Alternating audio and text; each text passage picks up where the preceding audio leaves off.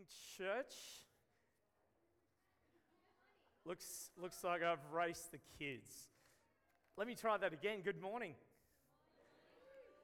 That was such a hyped intro. I wasn't exactly sure if I was running like some sort of a love dating show. You know, when I grew up, there was a great show on TV called Perfect Match. Can anyone actually remember that? I don't even know why I watched it, because it was really, I didn't actually like the show, but somehow I managed to, actually maybe I did like it, because I seemed to connect into it. I remember heaps about it. But today it is wonderful to have you with us. For those of you who attended during what I'd only call public holidayville, or school holidayville over the last 4 weeks, we had a wonderful series on what's so amazing about grace. I know that for those of us who presented, it was really inspiring to actually open up the scriptures, read Philip Yancey's book again about what's so amazing about grace, and just be inspired by the type of God that we serve. Just an incredible God. But today, I'm kicking off the series about love dates and heartbreaks. I wasn't quite sure there for a while. My dad always said to me, "Sean, you're a little too jovial when it comes to dating." He would always be trying to encourage me to be love dates and handbrakes, because I was sort of always just full in, and he would sort of like be slow down, son. So while it does say heartbreaks, I keep remembering handbrakes as well, because for me, when it came to love, I'm just one of those sort of people that jumps in head and shoulders and feet and everything else. And it's probably why girls get frightened off by me, to be honest. Jed, it's hard to believe, but it's true. But for me, I would call myself a late bloomer. Now, I used to watch kids at school and they would start dating quite young, and I'd be like, why? Like, I actually thought girls were pretty yuck up until the age of about 12. And then I don't know what happened when I got to high school. My eyes opened and it was like, whoa, what was I missing out on the entire primary school? Because the only form of love that I had in primary school was for sport. And that was a good thing. But then I met a girl at a summer camp and I thought, she's pretty nice. Not only good to look at, but she was actually a nice person. And a few weeks after that, I started dating her best friend.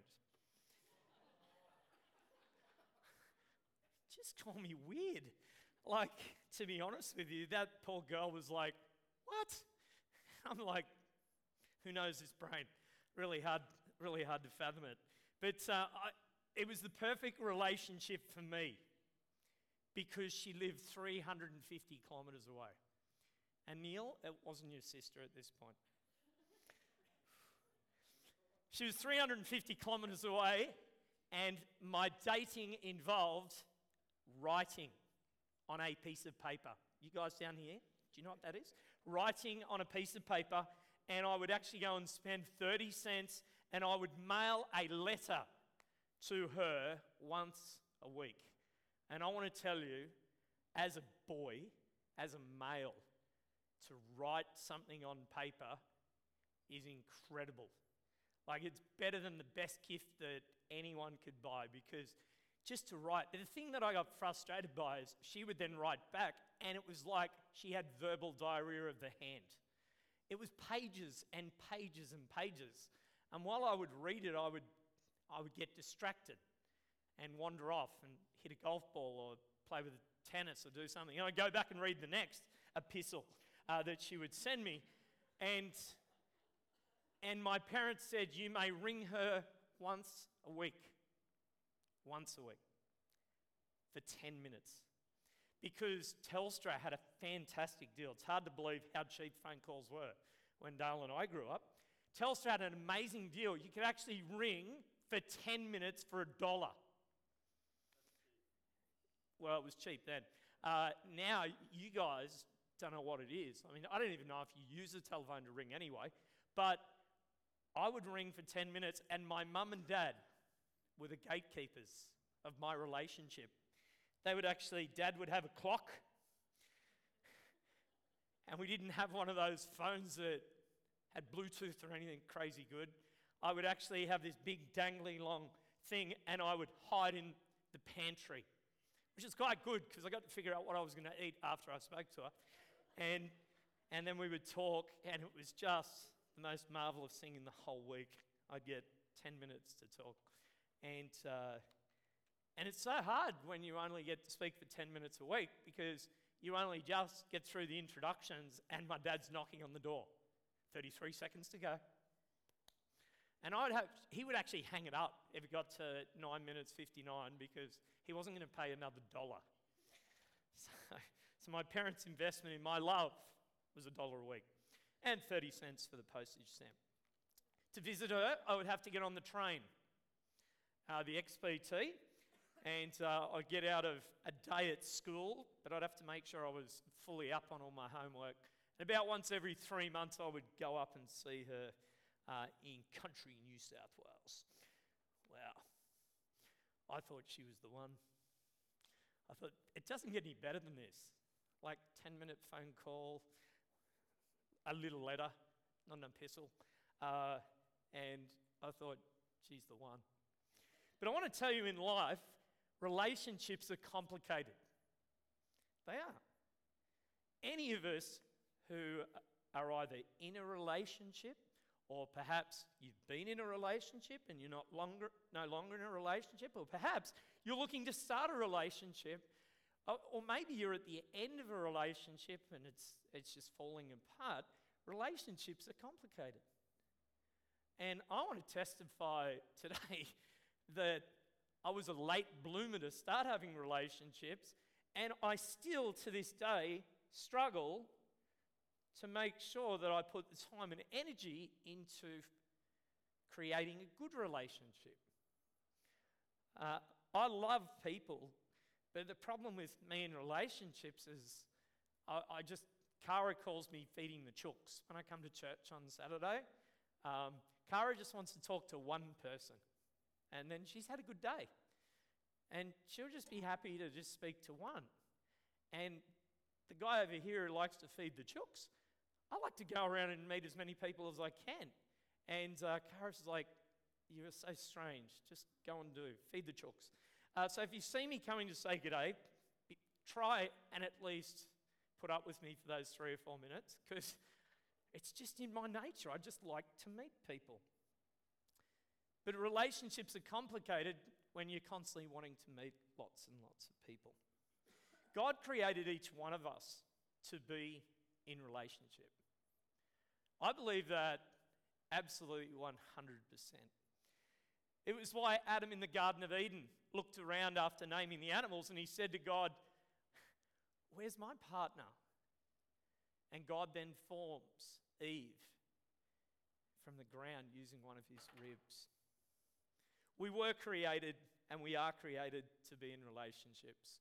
Whether it is boy and girl or girl and boy, whether it is a mate relationship, whether it is an engaged couple, whether it is a husband and a wife, whether it is just two best friends, we were created to be in relationship.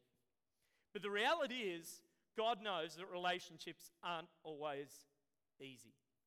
And over the next few weeks, Pastor Sarah and Pastor Neil, Rick, David Nusky and myself will actually be presenting about the different aspects of relationships and God. Because if there's one thing that I know that God wants to tear apart and break apart, it is relationships. Absolutely, I have no doubt of it, because God formed each one of us to be in relationship, and the devil knows it. The devil wants to tear that apart. And I believe that so strongly. So today, I will actually be kicking off about the two myths that we have in our society today about relationships. And I would actually suggest to you they're not good myths, but they're myths that our culture and our society bombard us with on a daily basis. Before we begin, let's pray. Dear Lord in heaven, I want to thank you for each of the people here today. We have been blessed this morning with incredible music. It was just beautiful. I just felt like it was just incredible worship. And Lord, right now I pray that you help me with my nerves and help us to zone in on you. Amen.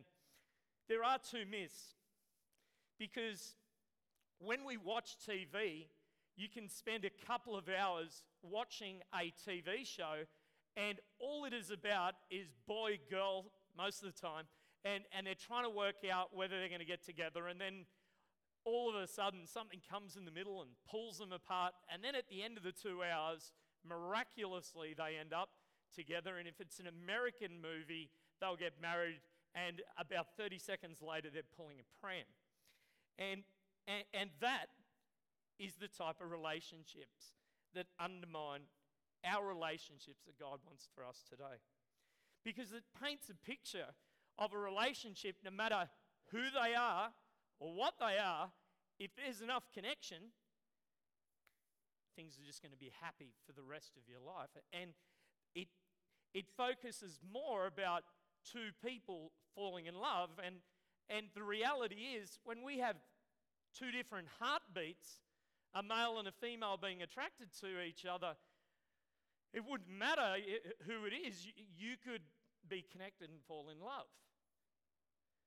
But the thing that I want us to zone in on today is the fact that God actually wants us to be in a constant, a continual, a committed relationship. And that's the hard bit, because that's the bit that involves the highs and the lows, the good and the bad. And that's the type of relationship that is real. It's the type of relationship that inspires us when you go to someone's 70th wedding anniversary and think, how is that possible? And yet they have loved each other as much from the day they met to their 70th wedding anniversary plus. It's incredible. And that is the type of love that I want to direct us to.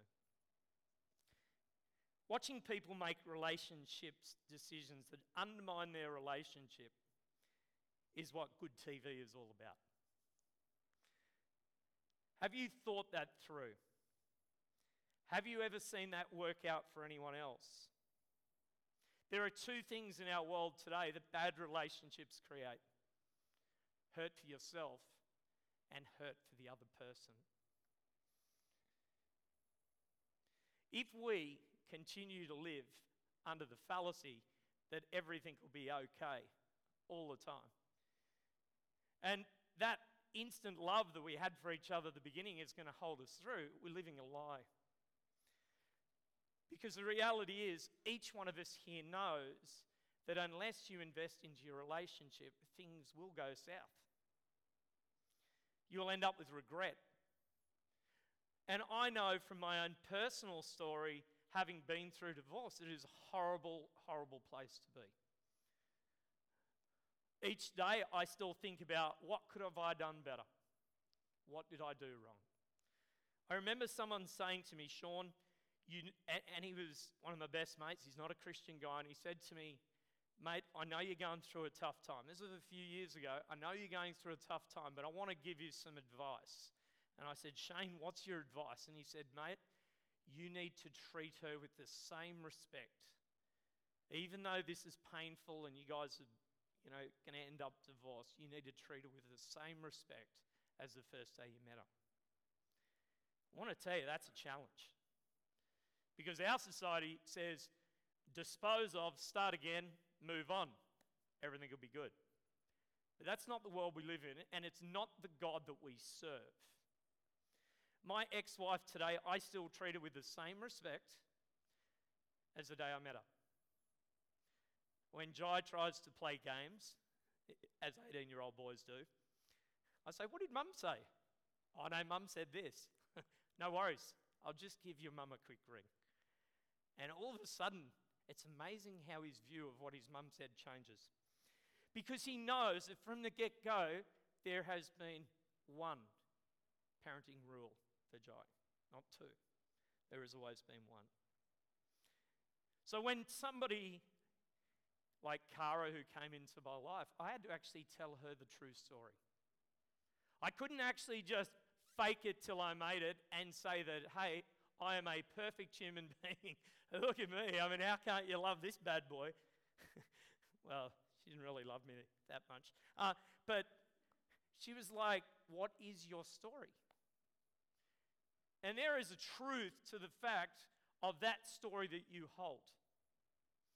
Whether it is from in your dating or perhaps in marriage, that you need to be consistent and it needs to be a real story, not a made-up story. Otherwise, you're just a plain hypocrite. And you'll go into your next relationship as a hypocrite. Let me just stop for a moment. I just want to zone in on the boys. And I'm sure that the ladies and girls, you'll agree with this. My grandfather taught me, this is Grandfather Berkeley on my dad's side, he taught me from a young age how to treat a woman. And the reason that the way that he taught me was not through words, but through his actions. Because he was an absolute, as I shared with you guys last week, he was an absolute gentleman. He would open the door for her. He would always, if it had to do with lifting things, he would always say, no, Ivy, that's my job, I do that. When it came to hanging out the washing, he'd be hanging out the washing. When it came to cooking together, he'd be there cooking. When it came to washing up, he had his hands dirty. If the vacuuming needed doing, he had his hands and feet in there. So when I grew up with my dad, guess what? He demonstrated that same time of consistent, active actions of love. And for me, I follow that exact same model. I'm still praying that my kids learn that model. But it's a model that I grew up with because my grandfather was a gentleman. And my dad was a gentleman. And I too want to be a gentleman. And if there's one thing that in our society today that we blokes stuff up, is that we're not gentlemen to women. There are too many stories of men being abusive with their time and money and physicality with women. And that is not being a gentleman. It's being an abuser. If we're to demonstrate the love that God the Father has taught Adam and Eve and taught all the other men in history, is that we should be gentlemen. I want to say that there's a young man here who once came and asked Cara and I, could we date your daughter? Coop, we never forgot it from the point of view that you are an example to all these other men in here because you actually came and asked. And a lot of boys would be thinking, nah, that's old school. Not getting married. No, you're not. But what you demonstrated is what it means to be a gentleman from the get-go. You learnt that from your dad. He learnt that from his dad. You'll teach your boys to do that one day. That is what a gentleman does. So boys, learn to be gentlemen. Men, constantly be a gentleman to the women in your life. The second thing is, ladies, the unfortunate thing with men in our society today is that our society, our advertising, the way that we sell products is through sexualizing our ladies and women. It's okay when it's someone else's daughter, or if it's someone else's woman, or if it's someone else's, but if it was your own daughter or wife, we blokes would go, like, back off, that's wrong. I'll fight for that. But in our society, we have turned women into commodities. Shame on our society, because that is not the model of God. That is the model of a society that has lost the value of what women are. And women are incredibly valued. And ladies, if any man, girls, if any boy or man treats you like a commodity, they are not worth hanging around with. Get them out of your life, dispose them, because they're garbage. And they're living under the umbrella in their mindset that apparently that's okay, and it's not. It is completely wrong. The first myth that I want to share with you today is this.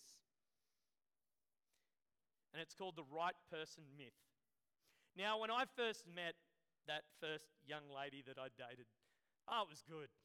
It was so good. In fact, today, I quite like her as a person. She's a good person. But the reality is, I thought she was the one. Now, not too many 17-year-olds are going to think that way, but I'm just hand, feet, boots and all in. And I thought, she's the right one. But you know what? In our world today, one of the greatest myths that society puts upon us is that that person is the right one. Once you meet the right person, everything will be all right.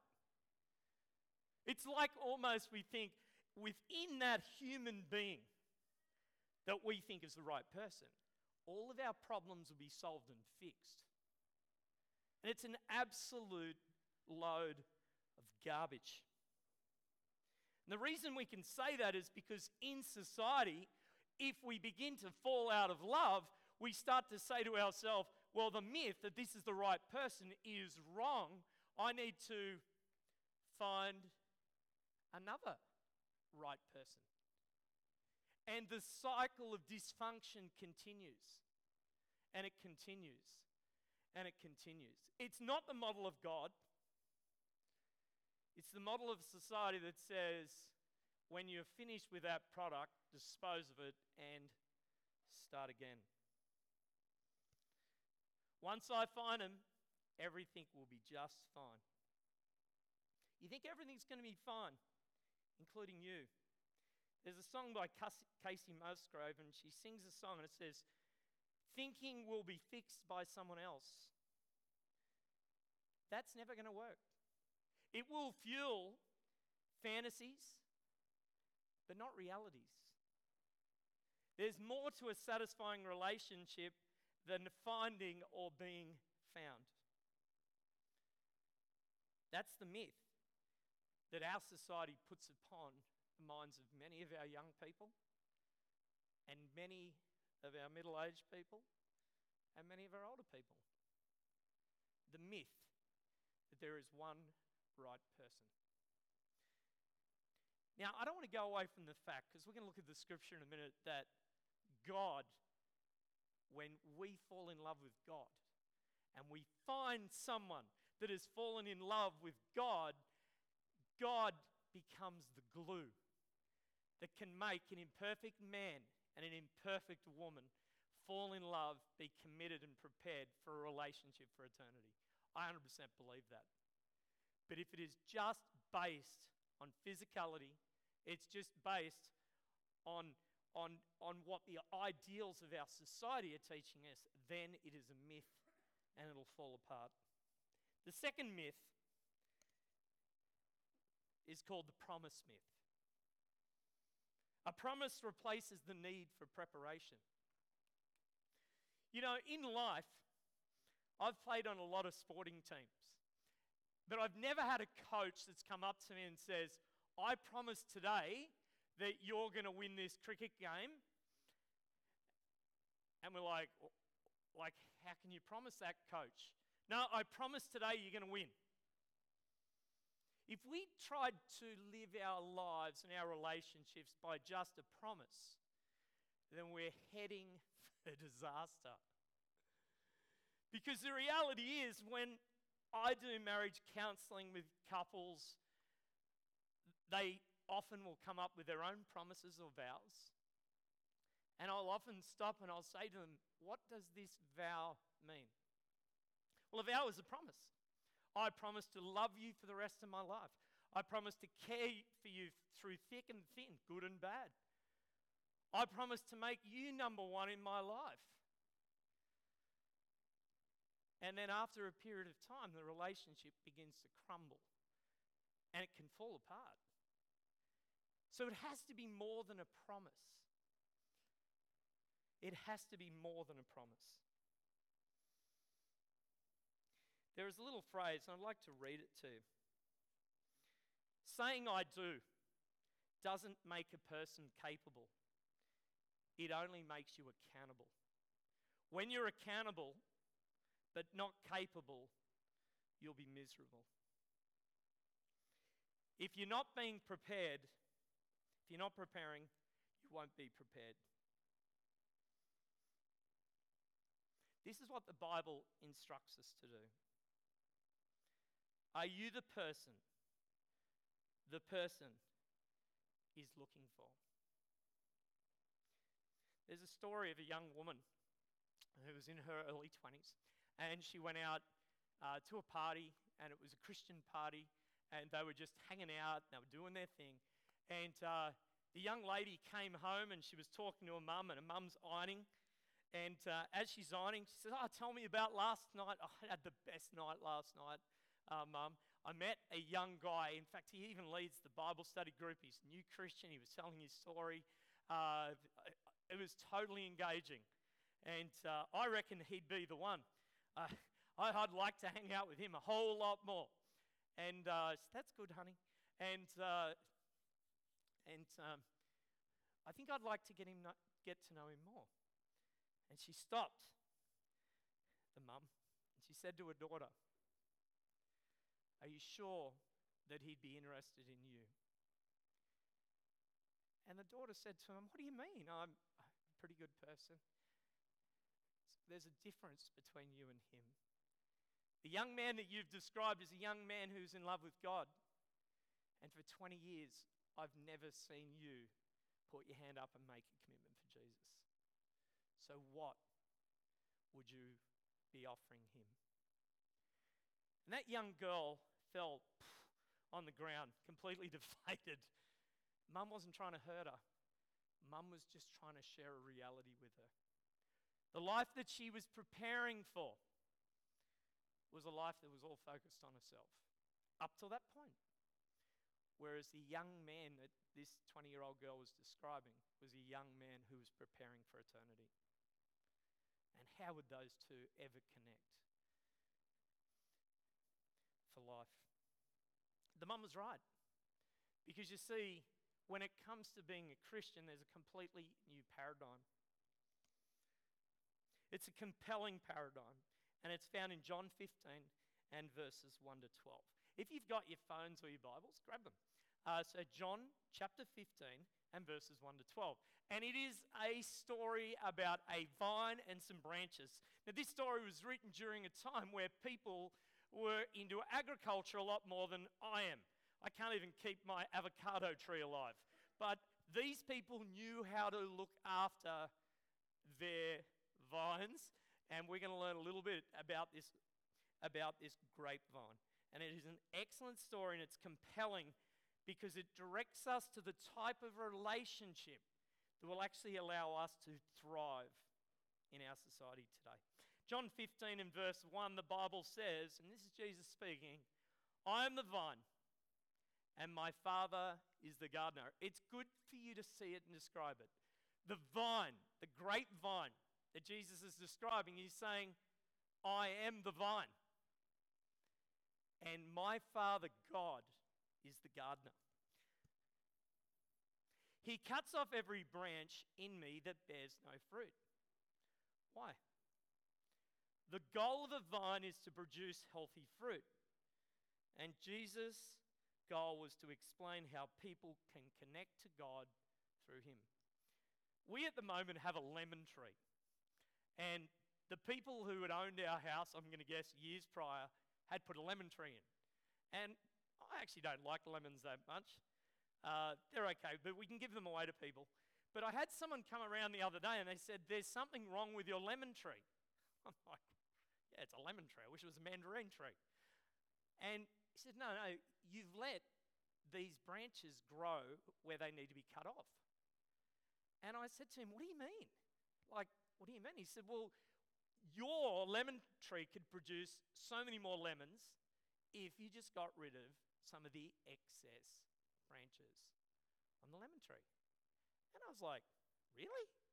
I have to produce more fruit that I don't already like? No, I understood. I need to produce the fruit. And I was like, really? And I said, but I don't understand. And this is the great thing about this story, that in life there are aspects that do need to be cut out of our relationships in life. Because to produce better fruit and more fruit, there are aspects of our life that need trimming off. And And the good thing about it is, I don't know where I should even begin to cut this tree, but the person that came and spoke to me does. He's the gardener. And that's what God is in this story. It is God that does the trimming, not you, and certainly not your friends. God is the one that directs the bits of our lives that we need cut out. Thank goodness for that. Well, as we keep reading, the Bible tells us in verse 2, while every branch that doesn't bear fruit, he prunes so that it'll be more fruitful. Thank goodness for that. The goal is fruit bearing fruitfulness. And by the way, your life and my life produces and bears fruit. It's your reputation. It's the outcomes and the results of your decisions. And the reality is, not all fruit is good. We are learning that as well, because we're on a property where people put in some trees, and we've got this tree called a stone. No, it's called a star fruit. Some of you know what a star fruit. Yeah, you're welcome to come to our house and pick them all the time. They're sour in my opinion. They're like lemons. But last year they were actually quite good, but this year they got a black spot in them. And I'm like, I don't know what's going on, but every single star fruit we pick off and we end up throwing it into the garden. Because if you're not looking after the fruit, it's going to produce nothing. And that's where my tree's at the moment. The Bible continues in verse 4, remain in me and I will remain in you. The old King James says, abide in me and I will also abide in you. This is a verse that is incredibly powerful, because it is saying the God that we serve wants to abide, wants to remain, wants to be in relationship with you and me. And if we want to produce good fruit, we need to be connected to the vine, which is Jesus. We need to have the gardener, which is God, tendering to the fruit that is on that tree. We need to have a gardener like God who looks and says, those bits and pieces are bad and rotten and they need chopping off. This is an incredible part of the story. Remain in me and I will remain in you. Stay connected to me and follow me. Then he tells us why. No branch can bear fruit by itself. It must remain in the vine. A branch looks to the vine for life and help. And here's the application. Verse 4. Neither can you bear fruit unless you remain in me. Verse 5. I am the vine and you are the branches. If you remain in me and I in you, you'll bear much fruit. Apart from me, you can't do anything. He goes on to say that if you disconnect, you're like a branch that withers. Then he defines what he means by fruit in the next statement. He says, as the Father has loved me, so I have loved you. Now remain in my love. Verse 10, if you keep my commands, you will remain in my love. So remaining in God's love and the connection that we can have with God is incredible. The secret, I believe, that comes from this passage about having not a dysfunctional but a positive relationship with someone else, a positive relationship with a boy and a girl, or a girl and a boy, an engaged couple, a married couple, a single person, friendship groups, is that we have a secret as Christians, because as Christians we have an incredible vine that we can be connected to, and that's Jesus. When things aren't going perfectly well and right in our lives, we have a gardener in God the Father who will assist to make sure that we produce much fruit. And the thing that we are guided to the whole way through is to remain in his love. Remain in his love.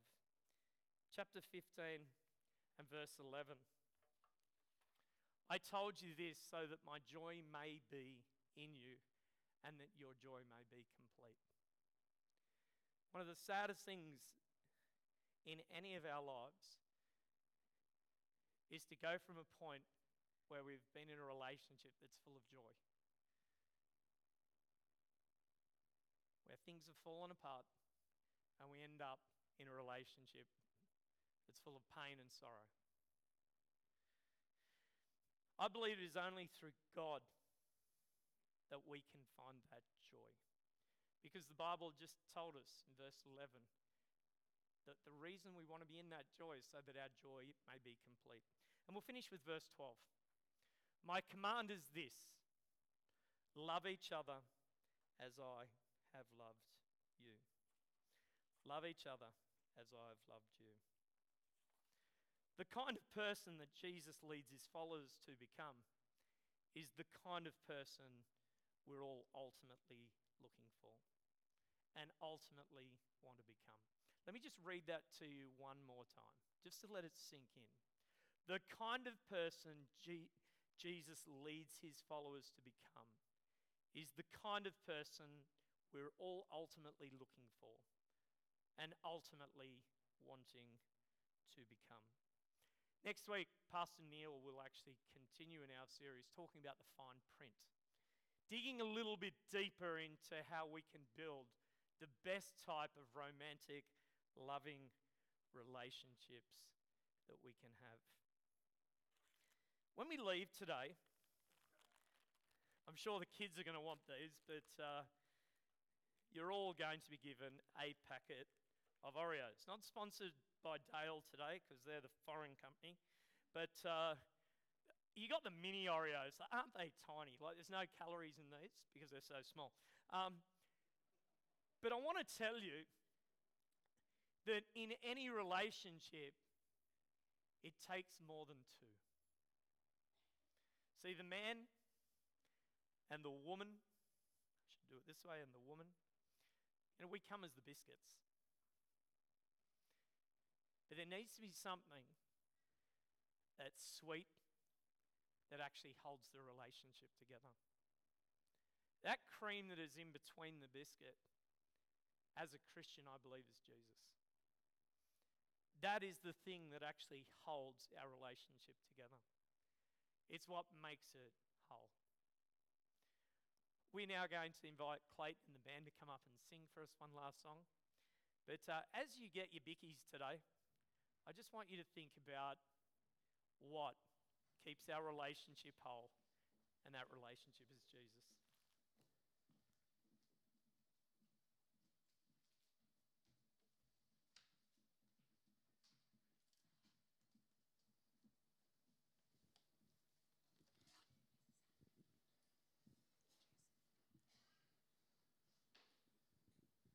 As we sing this last song together, we invite you to stand with us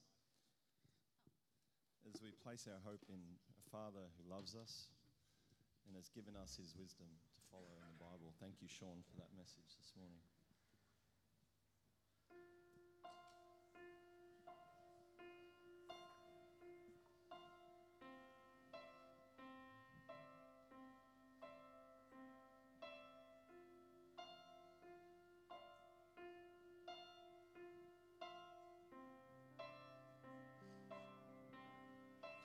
Light in my darkness, peace for my soul.